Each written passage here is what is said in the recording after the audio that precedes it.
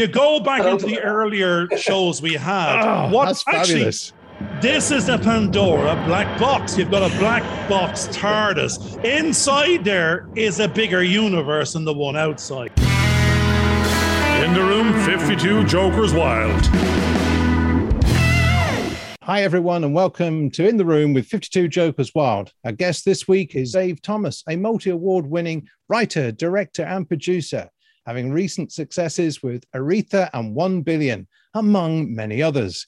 And we were actually looking through your CV and just saw this plethora of stuff, and you've been in the industry a long, long time. And we started to realize that over most of our conversations, we've really just been getting into the kind of nitty-gritties of film industry and stuff like that. And maybe we've just been repeating that time and time again.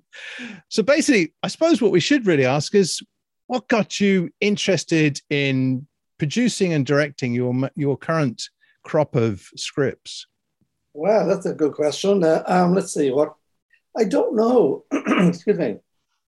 But take that as I am back in now. You don't know. I'll move on. No. Go on. No. I haven't got my first answer in yet. Hang on. No, I don't know is the answer. I don't know is the answer. We're going with that. We warned you beforehand. Oh, dear. The question was. Seriously, I think probably I just love film. I mean, I absolutely love film. Always did. I think it's probably because, which also drives some of the stories that I've done, I have a disability. So it's a physical disability from the knees down in both legs. So when I was a child, I was in and out of hospital a lot. So I was incapacitated from either surgery or a broken leg or getting tests done or whatever it was. So I spent a lot of my childhood and into my teens in and out of hospital. So I was kind of like at home watching TV, all of the channels that we had back then. God help you in the past. Channels, I know we've got some channels now, but we're going back 30, 40 years. You're going between two test screens of BBC and RTE. You're going, no wonder you were driven to create something better. The BBC, you had the cat series on top of the TV. Yeah. So, and then you had, my little sister was a few years younger than me. So I had to get her to hold the cat series because somebody held it. The reception was better. You picked up a better screen. You had all the snow effect. If you hadn't got the metal ones there, Dave, it'd be great. That poor cat's been traumatized all its life now. It's picking up 65 stations. We used to have the radio rentals one, and we used to have to put 50p into the slot. And it always happened just as the penultimate scene was about to happen. And you'd be fighting the dog who was barking left, right, and centre to try and get it in. And then you just get the end credits. You went, I missed the end. What happened? I have to watch it again on the repeat in 5 months' time. Yeah, I used to watch Doctor Who on the BBC. I love Doctor Who. Yes. And I'd be watching on the BBC, and it'd be all the grainy stuff, And it was the first time I was watching it, it was John Pertwee was the Doctor, and it was his last kind of series, and then Tom Baker took over. So I'd be watching that, and through all the snowy effect on the screen and trying to figure it and see. And then I go, like you were saying, sometimes people go, you just lose reception. And that was it. It took like 15 years before I saw the end of the episode. I'm going to jump back in, Dave, because I'm at remembering something here, and you'll probably like it. And it's terrible if it's not, PC or appropriate. But you opened the door here, and you've given me Doctor Who. And I'm going there. Actually, if you actually ever get to the stage of going to one of our earlier episodes, there's a good 15 minutes of an argument as to whether it's Stavros or Davros. So we're in terms. Now you might remember the King of the Daleks. Now, you mentioned you had a disability, and if your favorite program is Doctor Who, I'm thinking you had your parents' plague to turn you into a Dalek and hopefully Stavros or Davros, depending on who he was. Because you can do that motorized Stavros number. Came from Kojak. I think right, Stavros that's it. He's Lollipop Man. Lollipop Man. Davros so is it's the other. Davros, the King of the Daleks. So was he one of your favorite characters around that time?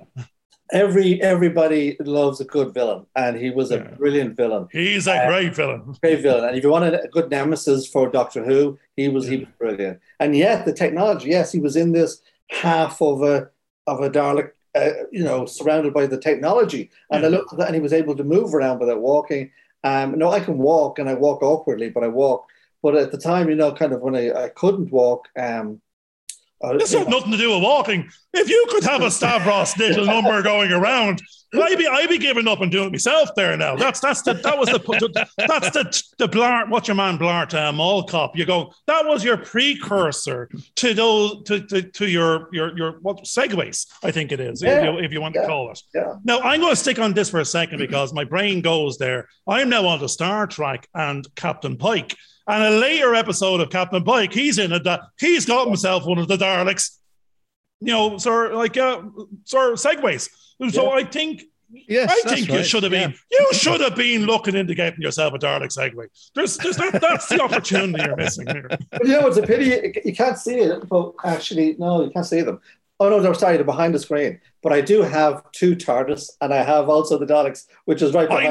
I knew it. There you go. There's no way we fell on this subject by accident. Is the TARDIS the biscuit tin type thing? Because that's what we've got. We've got a TARDIS. You want me to show you?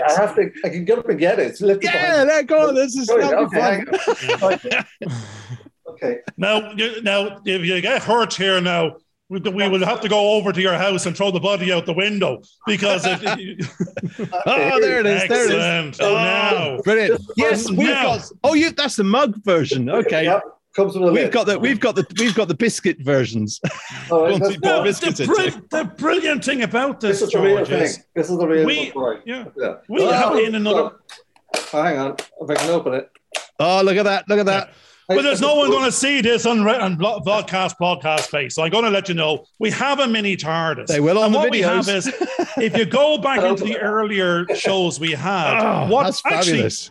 This is the Pandora black box. You've got a black box TARDIS. Inside there is a bigger universe than the one outside. Exactly. And I'm going to advise the audience: if you are not if you're just listening to this you've got to go onto YouTube and watch the video at this point in the show, because that was some great special effects going on. Now the bit put in some noise of the. We're going to forget about the films of the past. You've got your own TARDIS. You've passed up on the Dalek Segway, and what we're saying is you have your own personal universe in a box in the living room, right? You can time travel to anywhere in the universe. Where are you going, mate? Where are you off to? Out of this interview as quickly as possible. First honest person we've had on the show.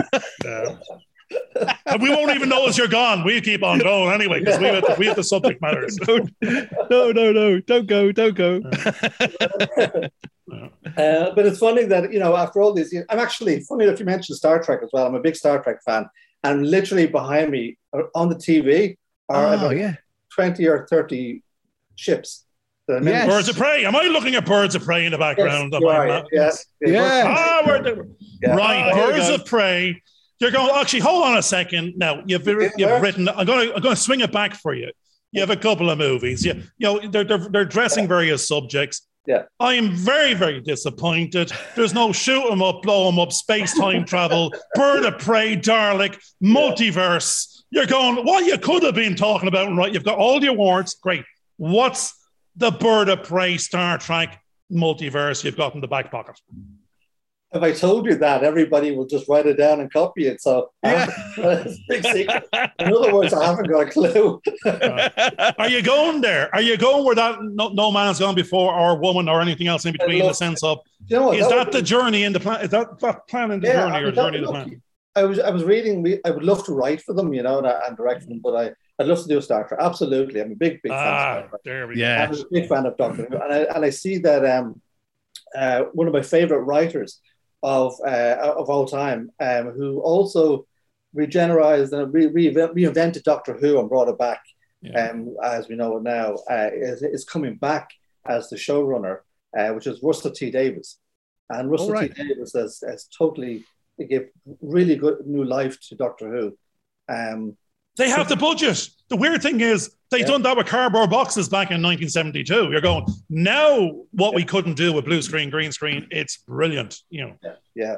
And the other screen, the round screen, exactly. The Mandalorian one, is it? And using Unreal Engine, because I'm exploring Unreal Engine, because I have a film that I'm trying to finish off, and I've suddenly realized if I use Unreal Engine, I could do all the special effects I wanted to do, which I couldn't do years ago with the 3D software packages that I'm doing. So I'm back to Star Trek, George, for a second, because because Star Trek in our days, because we're all a little bit longer in the tooth than the current ones, was Little House on the Prairie in space. It was, they're off out there. They're basically making friends and influencing people. And somebody, we know the unknown newly named crew member was forced against the wall in that episode, and you'd never see him again. But today we've got cannibalism, shoot them up, blow them up. It's who gets to survive an episode. So it seems to be much more violent and pretty much covers all subject matters. Do you prefer Little House on the Prairie, Star Trek, or you shoot them up, blow them up, aliens, watch out? I like, you see, I like both, but in Star Trek, it was Gene Roddenberry who created Star Trek. It was his vision to create a series, like you say, Little House on the Prairie, that was full of hope, optimism, a brighter future. You know, we're going places where no one has ever been before, and therefore we're going to create a better life. And there's no poverty, and there's no discrimination, there's no hate. So that kind of vision I liked. It's been a bit lost in the newer movies and series of Star Trek. But I think with the new series that's about to come on very, very soon, which is Strange New Worlds, and that's the Captain Pike story of, he's on the Enterprise. So that's going to do, I mentioned Captain Pike not a couple of seconds ago. This is unbelievable. Yeah. So that's what it is. Yeah. We're looking forward to that. Yeah. I didn't know anything about that. Yeah. No, I'm going to swing back and start, because what's interesting here is we just had William, we mentioned in the last episode, good old Kirk done a little lap of honor of space there now last week with Jeff, and the oldest astronaut with his get out jail free card for a bus. I didn't realize your pension card could get you on the space shuttle or into space, but he seems to pull that one off. Yeah. But now, this is a worldwide, are we on a self-fulfilling prophecy on that basis for Space Shuttle, Voyager, Enterprise, and all the naming of any spaceships going forward, and Elon Musk out there? Do you get a feeling with Bitcoin, Ethereum, one currency, one language, ones and zeros, it's becoming the self-fulfillment prophecy and we're on the way to Mars? Oh, okay. I've got very mixed views on this, right? I'll probably even a controversial view on this one. Yeah, so Garvin, let him finish it. Okay, let him finish it. I want to hear these views.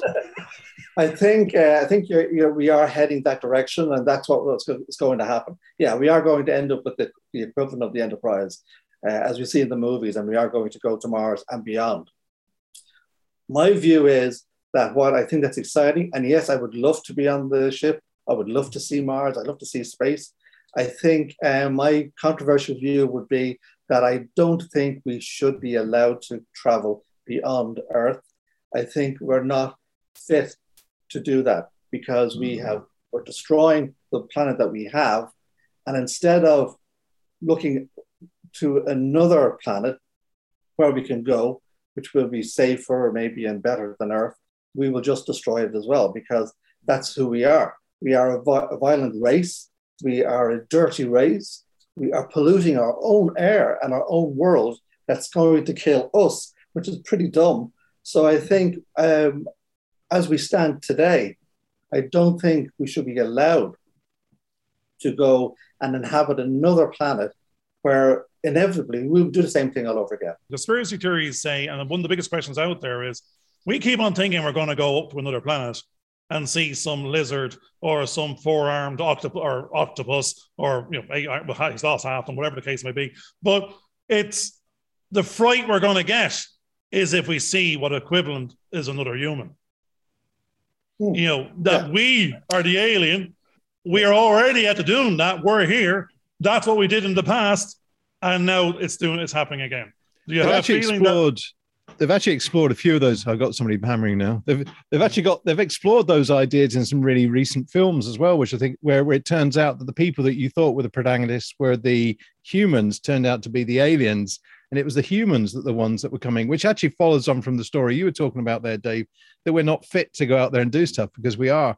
And the interesting thing is that the rich people that are going out there at the moment are the ones that want to go and exploit space, and that's where the ethos has actually changed from where the original Star Trek was, that it wasn't about exploiting all these other people. It was actually trying to bring them into harmony in some form or fashion. True, yeah. And our history shows that the equivalent of the Jeff Bezos and so on, would be the Christopher Columbus, the Walter Raleigh, the people who are actually out on these boats, traveling the universe of the seas, and exploring on the unknown areas and finding new civilizations and so on. And historically, we as a race, we were more advanced in the places we were visiting, so we took ownership of those lands. We dominated those people, sometimes enslaved those people, and then when we didn't need them, we pushed them to one side, and we just took over, and then we destroyed it. And that's just what we've been doing, and that's how I see the Jeff Bezos and the various people who have the power, the wealth to travel to space. It's about real estate. It's about them staking their claim on Mars and saying, I own this particular property and I'm going to take this particular area as mine. And then the wealthy people from here who will need to get off Earth because we're destroying it, the area will be gone or the planet will be about to blow up or something like that. They will be the ones who will be on the flight. It won't be me. Because the tickets will be outrageous to pay. No, we there's actually now, this is where it's interesting. We're also on the journey in what's it called? Altered carbon. You can beam up and beam down. You're just ones and zeros. We're waves. We're energy. So if in fact we can upload ourselves into the data center, one of our many episodes before, then how we go is through ones and zeros into the matrix, into that realm of the never-ending story. It's not that we go by matter, we go by mind, and therefore that's how we travel. That's how we go faster than the speed of light, and how we bend through the universe, how we store ourselves and reformat ourselves. So, but the body, on the self-fulfilling prophecy of nanotechnology and biology, we can grow body parts, we can repair X, we can nanoize something else. The bit that we can't is the soul and the mind. But I mean, they say that that's the journey at the moment as well. I think again, it's actually Elon Musk. It's that journey to AI. It's not the AI as much as they be able to capture consciousness, and that the soul can then transcend multiple bodies or clones. Or there's something interesting about that kind of concept that we're talking about there, about controlling the soul. If you look at the way that the social media giants are gathering data about all of us and everything, that we're no longer private because of the invasion of what's going on, that's all about controlling individuals and controlling the spirit within the person so they conform to a certain way of doing things. And if you don't follow that, which is what we're being told is happening in China at the moment, if you don't follow those principles, basically you're punished in some form or fashion. I mean, that's really draconian. It's not free. It's gone completely against the way of thinking that we've had up until this particular point in time. And it's not about controlling the earth to make it a better place. It's about controlling us so that they can still, destroy the earth the way they want, because they want to make as much out of it. So it's not about our own good or anything like that. And I think this idea of turning us into nanobots and digitals of ones and zeros is kind of really losing the plot a little bit, because you mentioned the soul. I always lose the plot. Yeah, I know. But the soul and the spirit is something that is actually quite precious. And I don't think you can actually control it in the way that some people think. I'm going to stop you there, George. You just hit the nail on the head. If the soul and the mind and all the rest is quite precious as a value is monetary, and that's exactly, if you go to like Altered Carbon, it was all about controlling the soul, its ability to manifest or be downloaded or uploaded into like old bodies or young bodies. The thing is, it's the never-ending story that is your journey on the planet. It's what stories you live behind, what ones and zeros of billion and Irita that represent your testimonial on the planet. I think the falsehood there is the belief, and then you have to pay €1 for it. Yeah, that you can control it by some kind of physical being or physical thing. I think the release of the other is where people should be trying to explore things more. And I think that's an interesting journey to actually go, which is really what Star Trek was talking about. Do you know what I mean? He was trying to talk about something. No, sorry, Dave. Interrupt. Sorry, I just want to say that. Yeah. You touched on something. Don't be sorry. It's another you could get really deep in this and say, well, then, you were saying about the We'll go where no show has gone before. Don't worry. We're going there. Yeah. Could be downhill. But anyway, right. So we're talking about is the soul. And, I would say, well, how do you know there's a soul? And if there is a soul, I don't know if there's a soul or not, or if I believe there's a soul. There's a band, Soul to Soul, David Soul. I think the song is Soul. Dave Soul. Well, actually, it's interesting because Thomas Aquinas has actually talked about the fact that the reason why we know there's a soul is because I've got an object here that is actually dead. There's this little thing. It's dead. It's inanimated. And once the soul leaves the body here, we become inanimated and we become dead in the same kind of way. So, there's that physical thing no longer can function. So we know that when something's animated and it can have the conversation that we're having, there must be a soul in there that's connected to that being. I'm going to take that word and go, there must be power in there, right? So electricity, power waves, energy. There's energy in there. Now, whether it's actually cognizant or can actually go beyond and do something else, that's a whole lot. So, but we'll go back to we might swing it back in for a second and go, I think you wrote a book, you made a film, you did something, I don't know what the hell it is. We didn't watch it, but that's editorial. Just to let the audience know, I think Dave works in the film industry. We're not too sure what he does. I'm not sure. Try to remember that part.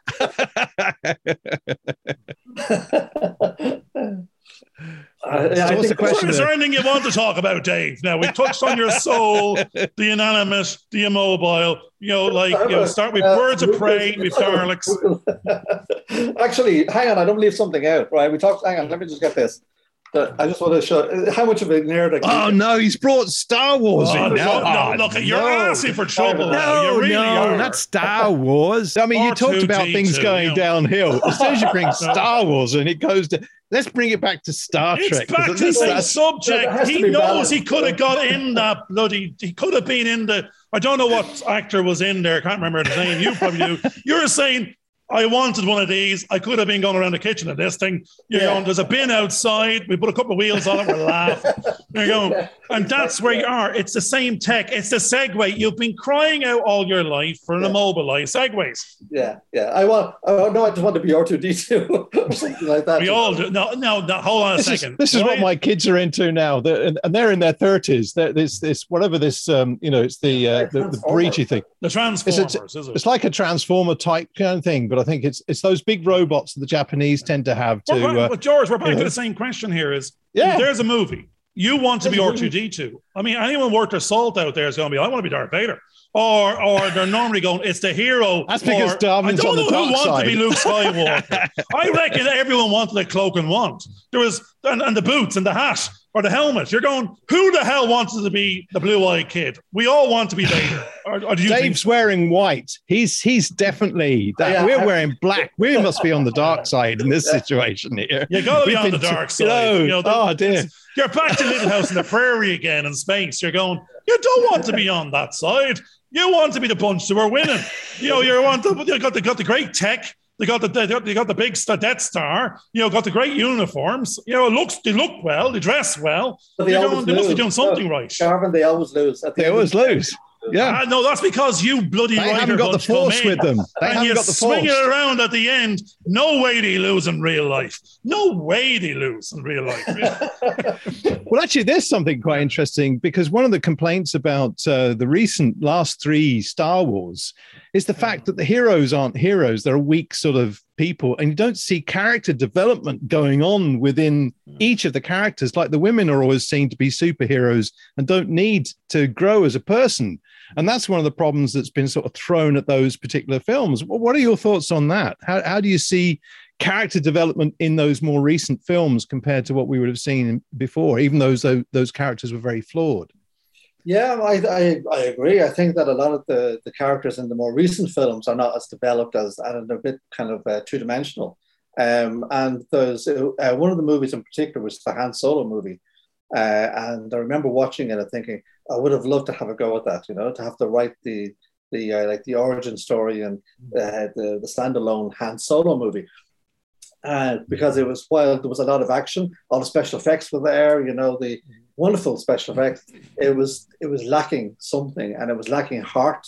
It was lacking the Soul. Yeah. They're lacking soul. There you go. Yeah, the soul. Yeah. We're not talking Barry White here now either. Or the commitments. It was definitely lacking the soul, the David soul, or some kind of soul. And I would have loved to go, yeah, I think so. And I think Steven Spielberg said something like about movies. Every movie today, they said, has a beginning and a middle, and that's it. Yes. Well, you have to have the next part. You see, there's no end. You can't have an end in there, or you just fix up the franchise. So, I mean, you got to keep it open. No, actually, no, I'm going to jump back and go for a second. You would have loved to wrote that or this. There's an interesting community out there, the fanzine bunch that goes, feck you, we're writing our own, right? And they actually go off and write it and get together and do it. So you don't need permission other than, there's a certain, you can go off there and write that Star Trek. Yeah. And we're saying you can write it. It may not get made. You might have a bit of trouble with the IP, but you can certainly go on the journey of going, I'm bringing these characters off to the right. We're going to go off and do a little bit of this disco dancing. We're not going to go off doing, do the good, bad, and the ugly over there. We have that. That's exactly the business you're in. I'd love to write that. Yeah. Well, then let's write that. Where should they have gone? What adventures should they have had? And I think, given the tech out there today, you could probably get a community behind you that could get that up and out there and actually have a better following than the real thing. Yeah, I totally agree with you. I've actually watched, I love YouTube, by the way. So I watch a lot of movies and a lot of short movies in particular. And there's a lot of fan-made movies in Star Trek, Star Wars. There's a few Doctor Who, which are not quite great, but they're interesting. But the definitely on the Star Trek and the Star Wars, you're right, because with the green screen, with the iMac computers like that I have, the software that I use for editing and so on, you can you can put in the special effects. Yeah, and I've seen some fan-made movies that are, if not better than the Hollywood, the big movies. I'm reminded of one. I don't know if this is real or imaginary now in my own head, because I can't tell the difference between that, the real world and my own world. But there was an episode or a film or some part of it, and Spock was in a cave, right? And he could have been stuck there for a while. So here's somewhere you have a dark space, you got a Vulcan, going Elva's Vulcan mind, of course, and you could have the whole monologue with himself with a big pair of pointy ears. We know who it is, a bit dark. You get a couple of eyebrows, and you go, that's all you need, and a torch. And you go, and he can be there for a good 90 minutes, doing his Vulcan mantra. And that's all you need. What was he doing in the cave for a couple of years? You need a second person. You need two people to have a He has a mirror, George. That will do. There's a mirror in the cage. So he plays two characters. Spock on Spock. That's what you want. Spock on Spock. That's it. There's a group of fans, actually, that in America, I can't remember what state it's in. I think it's outside of New York, right? But I'm not 100% sure. And they built the original 60s Enterprise set. Star Trek. And it's exactly the same as the 60s. And there's videos of them fundraising and with donations and so on, and gradually how they built on. But they have the actual 60s set of the Enterprise. And what they do is they make their own fan films in that set, but they also allow other people to come in and with their costumes and use the set to recreate Star Trek episodes with the original looking set. I guarantee on YouTube, they're making money back to back, hand over fist on YouTube without ever leaving the Enterprise, roots. So you're going, I said, it's where we're going today, Jim. Anywhere you want, anywhere you want. It's because all here, that's the special effects. And we're actually, that's it. They're looking out the window or the portal and they're going, right, who's on the starboard bow? Oh, the Vulcans are. But I mean, you don't have to see them. You just have to go, that just sets the conversation off. And that's where we're going on our journey. We're doing most of it in our mind. We're doing an awful lot of dreaming the dream. We're doing a bit of talking the talk at the moment. Soon enough, we hope to walk the walk. You're walking the walk for the last while now. You've done a bunch of stuff that's getting great reviews. That, as we were talking to a few of our other, people on the shows, we're saying it's like the CV, that's the resume. That gives me permission that I win awards, I write good stories, but that was the permission to go do that passion one. the real one, the only one that matters, the only show in town. It's the commitments again. You're going, there's one more before you go. What is it? Okay, do I have to answer that question? George will answer it for you. Go on. We don't want to let you answer it.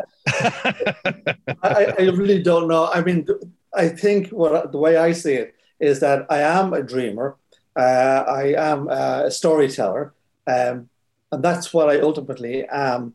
Not necessarily, say, a filmmaker or a producer or whatever, because I've used all different aspects of the media over 35 years or thereabouts to tell a story. So that's what I've been doing every so many years. I use different types of media, whether it's radio or film or print or whatever it is.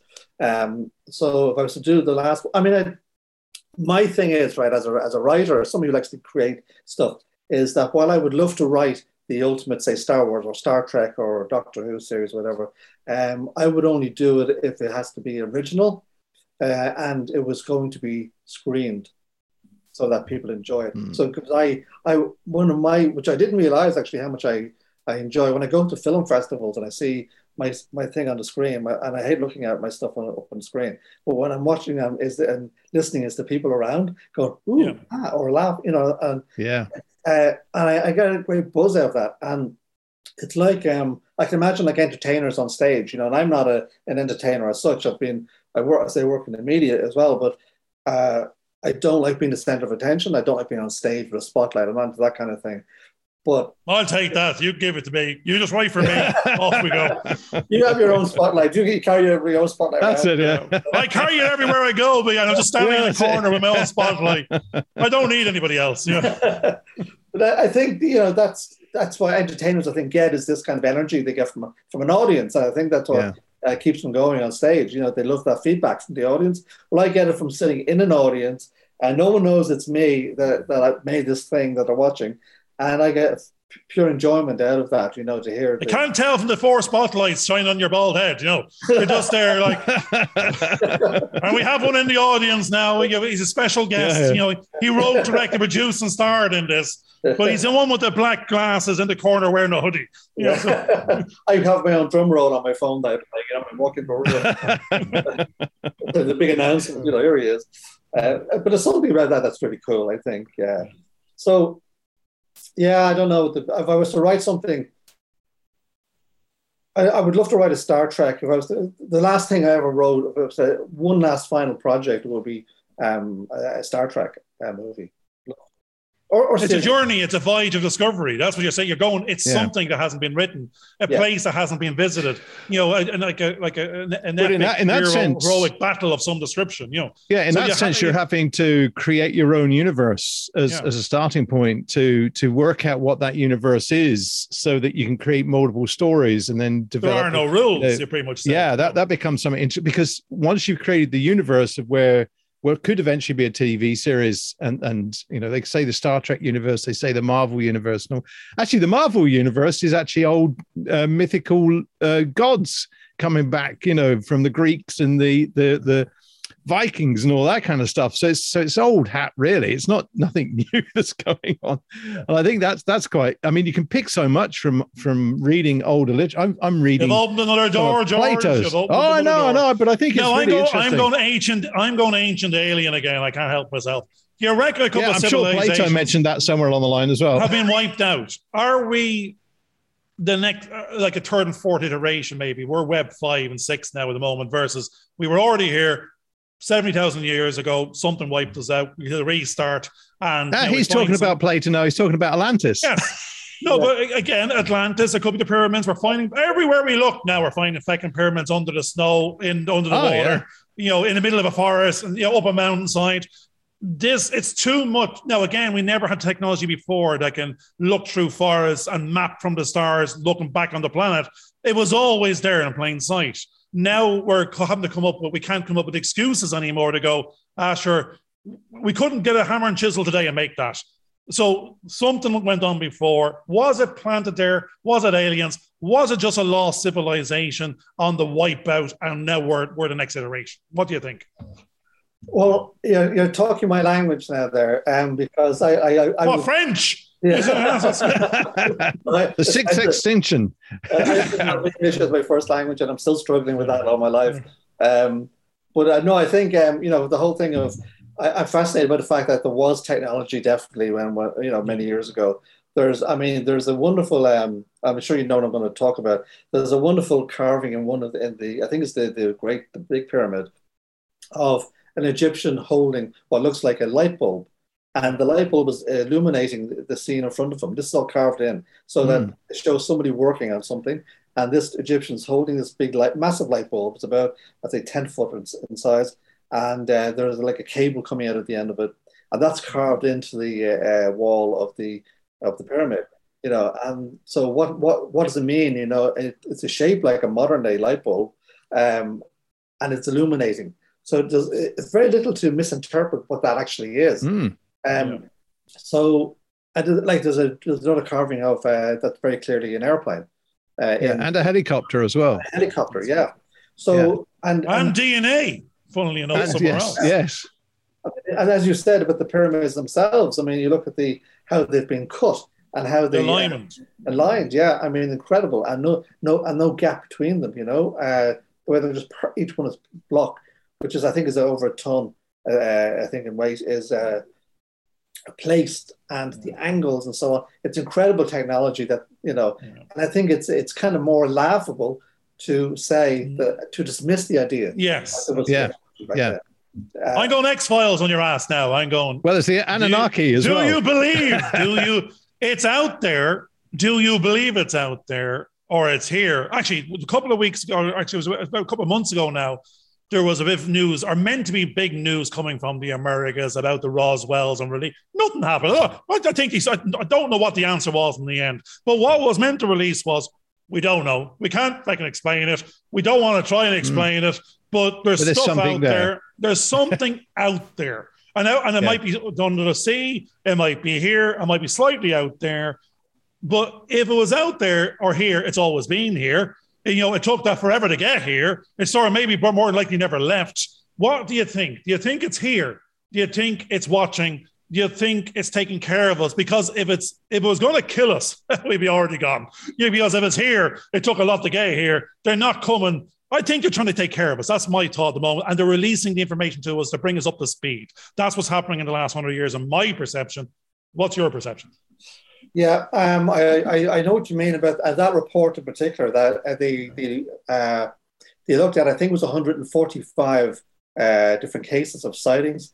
And out of the 145, there was 144 they couldn't confirm, that they were still unknown craft. And so the report backed up the stories from the various pilots that were flying in the military and the Navy, actually, that were flying their planes around, that there was definitely objects flying around of technology that we don't have.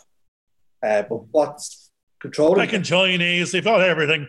You go, that's it. Well, I've been watching I've got the DVD set of the old UFO TV, Jerry Anderson's old TV series, because we've mentioned the X-Files when talking about all these things at the moment. And you kind of wonder, well, where did they get the research from that sort of gave the depth of knowledge that they had in those TV shows? And I was actually quite surprised how much information was actually in UFO about questioning where things had come from.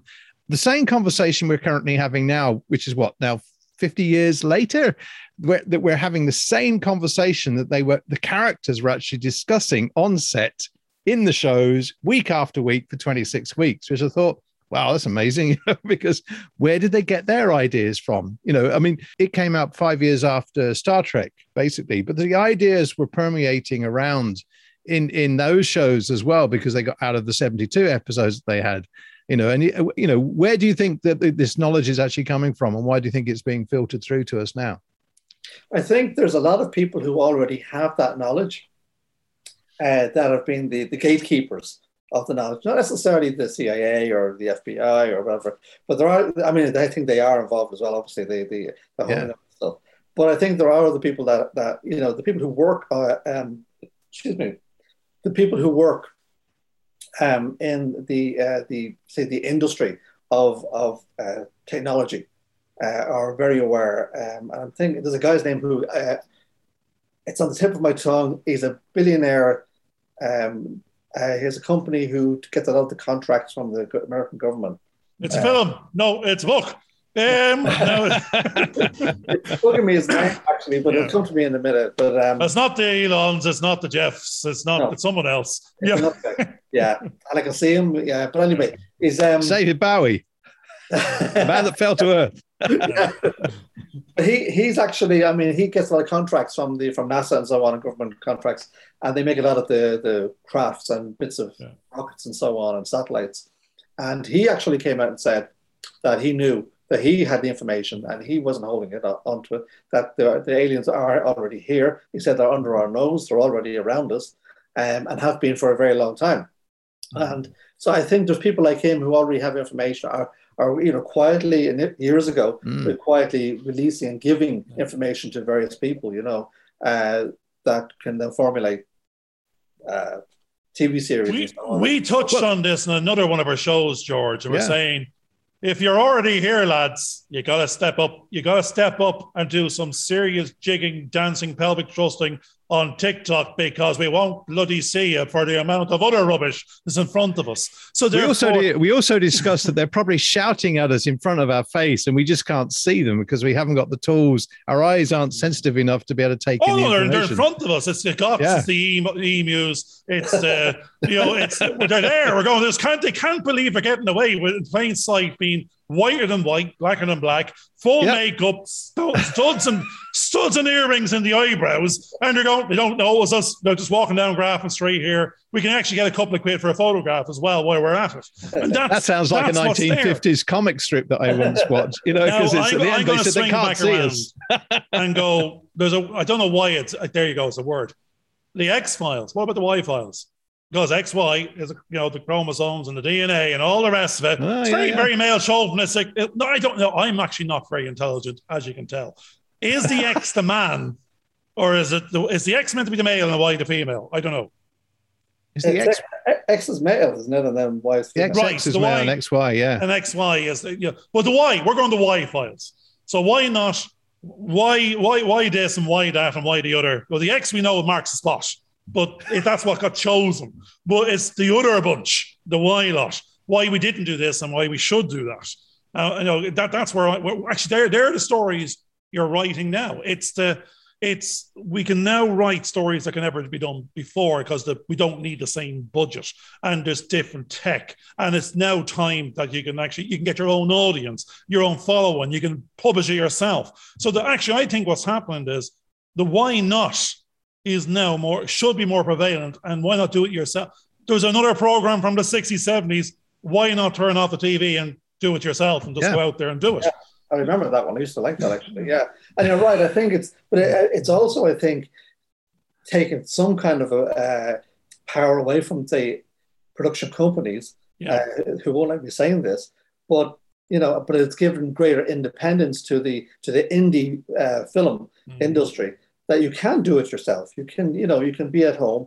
You can edit. As I have a home office here, so which I did edit a film, my documentary 1 Billion. I did all the editing on my computer here at home. I did the music here, any sound effects, the color grading. I did it all here. God bless him. 45 minutes into the show, he managed to mention the film. He managed to mention. Well, I had to come on. I need to plug my films. But it's okay, George. Edit that bit out. Don't worry about it. I've got the same gear just here as well. I've got my edit suite and Premiere, and I do all the same stuff. I also I think you were going to ask me about my. No, we weren't. Yes, we were. Which was on it's on Amazon Prime Video. It's on Fest Home TV streaming, and it's on Sophie TV. It's streaming at 1 Billion as well. Oh, wow. So watch all that. I'm just like I've no shame at all. So I'm just going to plug my stuff while I'm here. So I said, it won't be there. Don't worry, plug away because we're taking it out. I think it's interesting. If you're making your next film and you were trying to get it onto Amazon, how difficult would that be at this point? Because it seems as though Amazon and Netflix is becoming a harder platform to get your stuff onto. Yeah, I found that from my experience, happening right now because there's a project that I'm going to be very careful how I say this. There's a project that I'm writing, that I'm developing, based on a very, very, very famous movie that no one's ever made, I think, a series from, and it's begging for it. And so the backstory, the side story, the back characters, the side bits. I would say, again, it's an American phrase I hear a lot. It's a reimagining of a story. Yeah. So it's a story that was told in, say, 90 minutes many years ago, and I've taken the essence of what that's about, and made it into a series. So I need to then take it now. Once I've almost finished the first episode, and once I have the other episodes all mapped out and so on, then where do I go there? I have to bring it then to the likes of the Amazons or like Netflix or whatever. And the problem is that I would have to have a reputable producer, agent. We better go then. Leave now. We're off. We're all finished. That's our signal to leave the room. Not including press. No, actually, no. I'm going to stop you, Dave. The strange thing is, we'll change the wording. It's not a problem; it's an opportunity. We're going to change the wording again. You don't need a reputable one because they're feck all use. You want the brown bag one. You want the one that gets shit done, that opens doors and kicks them down. Because if they're semi, clean and actually, it's like Just Call Saul. You know you're going to get it done at the right price. Yeah. True. No, you're right. You're dead right. That's very true. And I think it's a case of getting the right person who has access to getting that door open. Now, access all areas. Yeah. I'm not near that door, right? Yeah. But so I need that person, him or her, to basically open that door and bring my project in, and bring me in with this project. So that's going to be my next challenge once I finish. Do you know? No, this is a weird thing. That's what we were talking to an awful lot of people about.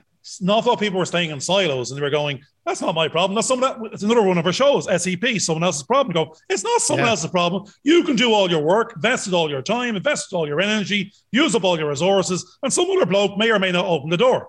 And if he doesn't open the door, you're at nothing. If you're saying the power is with them, so we've actually got to pull.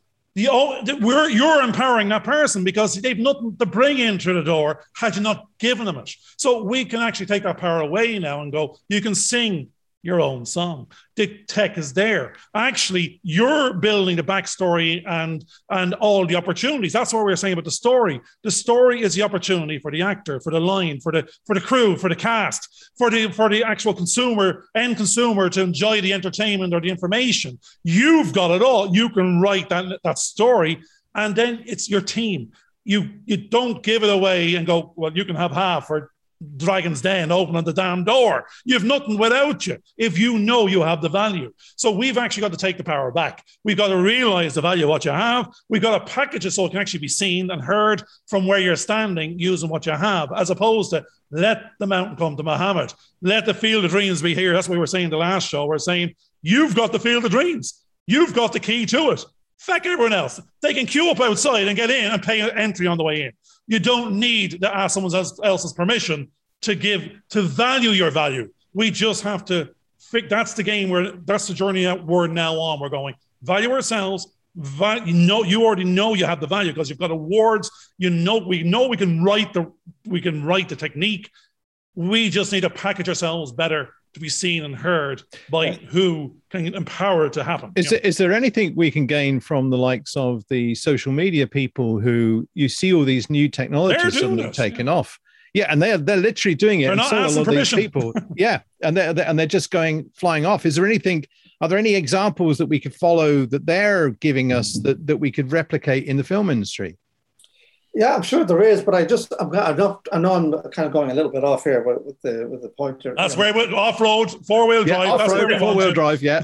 But I do find one of the problems that I experience, and I don't want to sound like a bit of a downer here, but one of the problems that I have, say, in the industry is that when you're doing, it's like a one-man band initially, right? So film work is about teams, it's collaboration and so on. Certainly when you're on a set and before even pre-production, it's very much team orientated. But before that, when you're me, coming up with the ideas, writing the story, developing it, and then you're finding other people. The problem is that you can't do it all, and you try to, but things sometimes are a bit loaded against you because you're so busy writing. You're trying to produce. You're trying to get the money for this particular project. You can't. It's very difficult in the branding of yourself. How to brand it, because that's another job that you must be able to do, is brand and promote yourself, be seen out there in public, marketing and so on of your films. There's a lot of different aspects of the film industry that people don't realize that you have to be able to do and able to be successful. And yet it's extremely difficult. So sometimes, as you say, you should be able to take the power back from the guy who can get in the door, and you should be able to go in the door, But there are people who are gatekeepers who are preventing that. Well, now I'm going to jump in there because that's the weird word, I. If we can turn the I to a we, as you said, you hit the magic word, the team, the dream team. It doesn't need to be a big team. It just needs to have a few of the bits. If you're aligned and your visions are aligned, you're saying, before you could be writing the uncommissioned script because you can use your tool set, but no one's asked for it, no one's willing to pay for it, and we don't know till we find out after we've done it, if we haven't asked or it hasn't been commissioned. Whereas we know you can do it. Now we just need to move into the middle a bit more, find a little bit more the family and go, we don't want to work for the man. We want to work for ourselves. What do we want? We want a Star Trek alternative story. We're aligned. We'll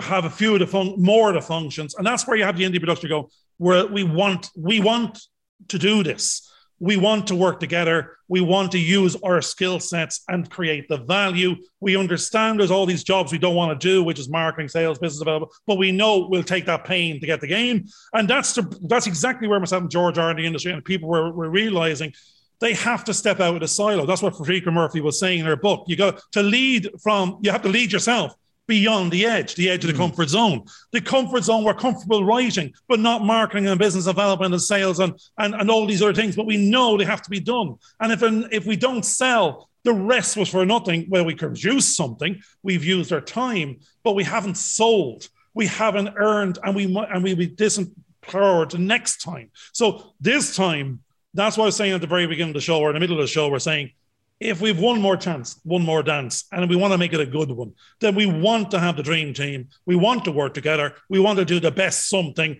and we want to get it out there. And you've touched on it, we want to all be sitting there, 5 or 6 of us, dressed up in hoodies and balaclavas, and giggling away to ourselves that the bunch around us are paying 10 quid a head and laughing their heads off, or being scared shitless, whichever it is. Don't know if it's a horror comedy or they're crying their eyes out for the romantic, whatever it is. But the thing is, we want to create something that other people enjoy and they'll get to see. And that's the common dream thread now. And I think we're all on that journey. We recognize our talents. We need the eye. There can be no more eyes. They got to become we's to hedge the bet going forward. Yeah. And I think, just to say, don't let me forget it, because I want to mention film festivals as well, right? How important they are for the independent film industry. But no, you're right. The dream team could be one other person. It's rightly, as you said, it doesn't have to be. Yeah, I'm firing George. It's me. We're off out of here after this. We go.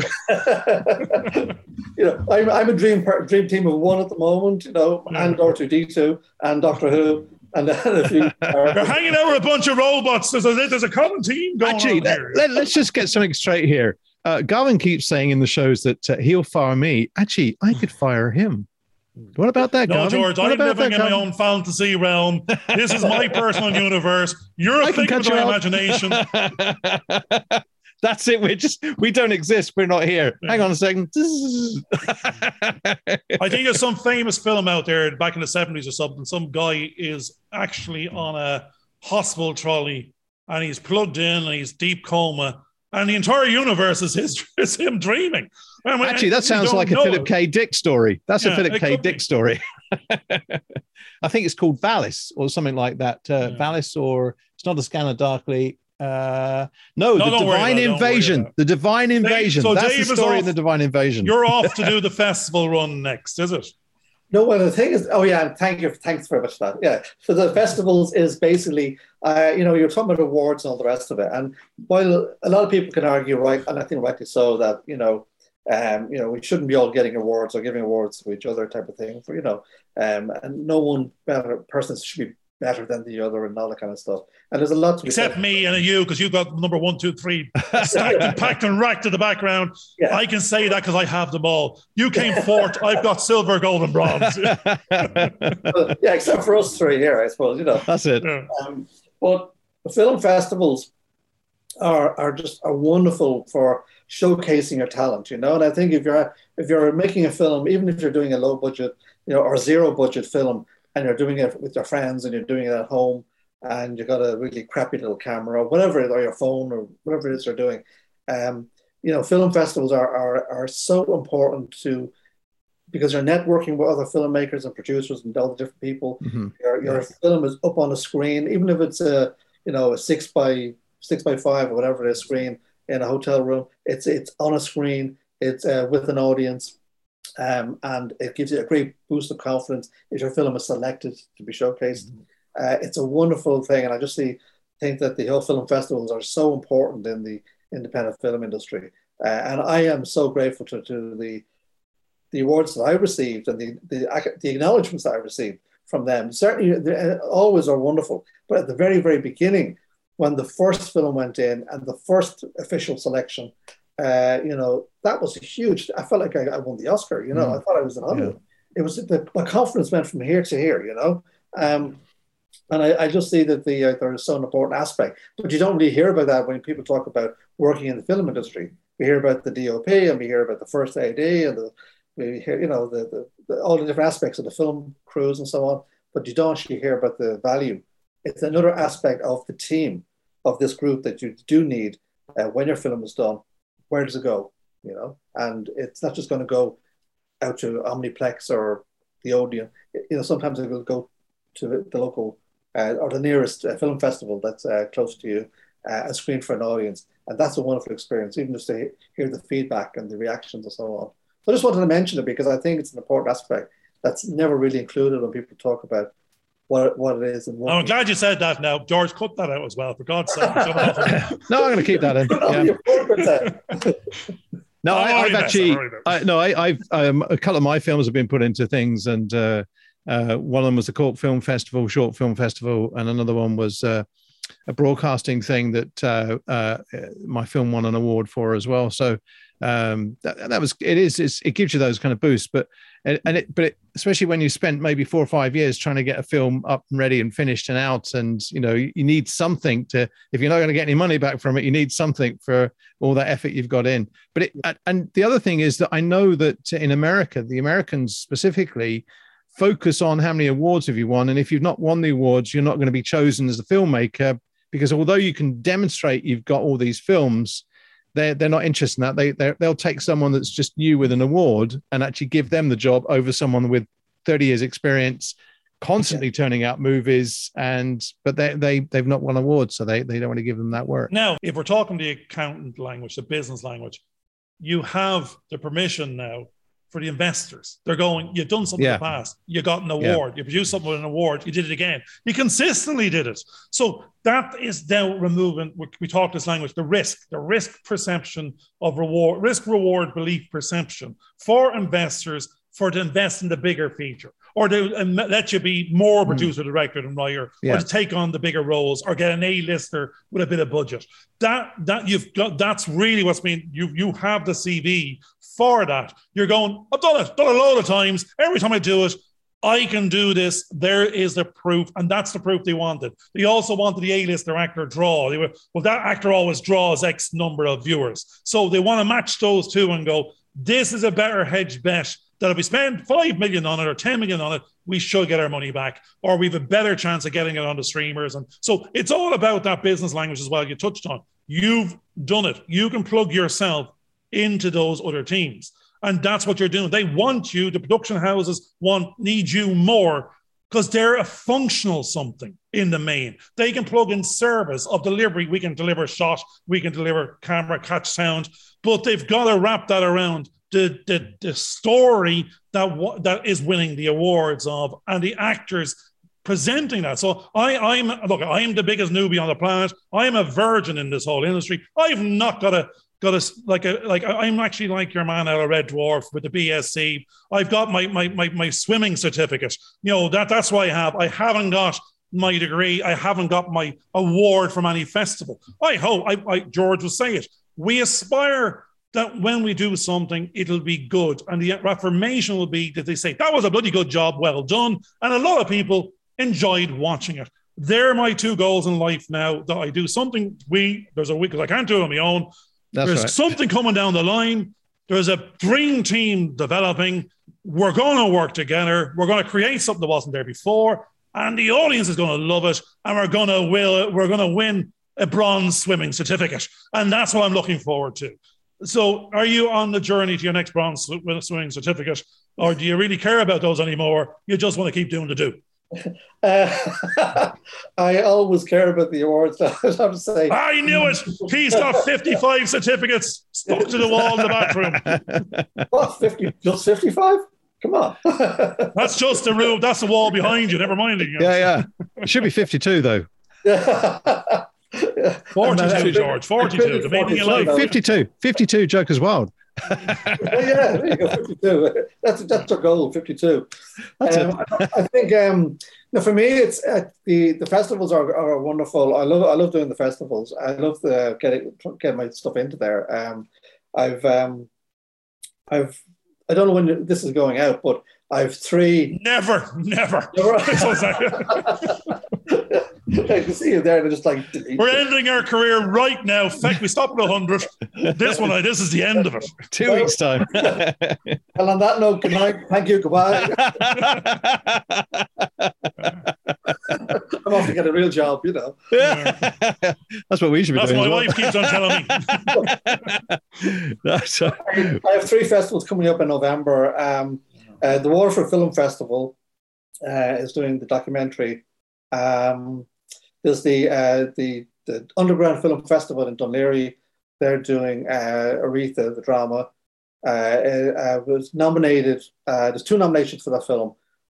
One for me is Rising Star Award, and the other is for Best Supporting Actress for Denise McCormack, who is a brilliant actress.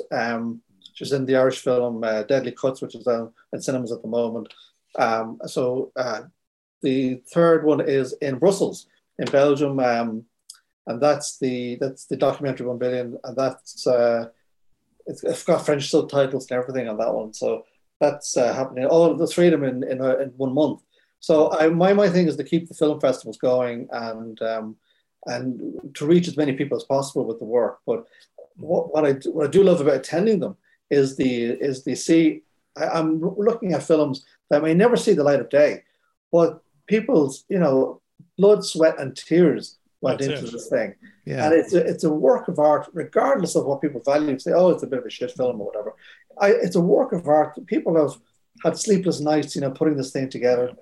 They created from a thought in their head, from one thought in their head to a finished product. And a lot of people don't realize, if you're not a filmmaker or in the media, don't realize the process of from the thought in the head to the screen. It's a vast, there's many things. And so I love going to the festivals to see that, I did see, I'm not going to name a name, but was at a festival and I saw a film that was about turf. And it was a bit too long, but it was somebody's blood, sweat, and tears went into it. It was probably one of the most boring films I've ever seen. But they were clever in how they shot it. They did have a good story. I think they dragged out a bit too long, which is a danger in short films in particular, or any film. It's knowing in your story when to stop. There's a point you need to stop. Well, the strange thing is there, Dave, you've got the viral capability in the sense of it won the award and accolades for most boring film about a piece of turf ever seen. And actually, the billion people in YouTube that went off to see what is now the most boring film on the planet, it actually achieved what it needed to achieve. A man was taking the holy piss. He's going, if I pick up a piece of twig here or turf, we'll stretch it for 90 minutes. We'll do a lot of cinematography around this and we'll put it out there for a laugh. And they'll probably get more bloody customers than the A-list, bunch. Unfortunately, at this particular point in time, we have to know when to finish as well. because no. we've been going for an hour and 10 minutes at this I've particular got another 5 hours left. Come on. Yeah. A never-ending story didn't even get to start. That's it. No. This is the we have to finish somewhere. This is where we're going to before the tech gives up. Before the tech gives up, when my wife comes in and tells me, George, it's dinner time. Come on, get out of here. You know. And the men want to start work again, and they've stopped working because you're doing your show. All right, okay. No, so we have had a great hour and a bit talking about things like. Star Wars. No, actually started off with Star Trek. We barely got to Star Wars. We did talk about Doctor Who quite a bit, and Davros, I think it was, as the character, not Stavros, who was from Kojak. And then we got all into some of the a little bit into the kind of writing ideas of how we construct characters and some of the problems with current films that are going on at the moment. And there it led eventually into the film festivals, which I think are one of the important areas that we do need to get awards for, because sometimes the gatekeepers won't let us in unless we show those little dangly things. It's a bit like the vaccination things that you have to show these days. You're not allowed into this restaurant unless you show this thing here, mate, you know. And I think that's where it's kind of going. So at this particular point in time, are there any last words you'd like to say there, Dave, just before we end the show? Well, you know what? I thought it was going to be very painful, the whole experience, and I was right. So thank you. Thank you both for that. I'm off now to get an anesthetic and a coffee. And not vaccination. Well, if that means I don't have to do it again, yeah. No. It's okay. We can replace, actually, if you could, George, we could overlay Dave with Davros. Put him in his little Segway, because he's going to need it on the festival route, because he's up and down like a bloody yo-yo collecting goddamn awards. Every time he sits back at the table, they call his name again. You gotta go. He might as well be having waiters, giving out the drinks at the same time. That's it. They're more precious than the awards. Thank God and everybody for this particular. Yes, yeah. No, actually, what we forgot to mention was all the spaceships that we love seeing. So you must watch this episode. This is a visual medium. You have to watch all the special effects that were going on, especially the TARDIS. That's one to explore later on in our show. Anyway, folks, thanks for watching. We look forward to seeing you again next week. Bye for now. All the best. Take care. Bye-bye. Hope you enjoyed this video. Please subscribe and click on the bell for notifications.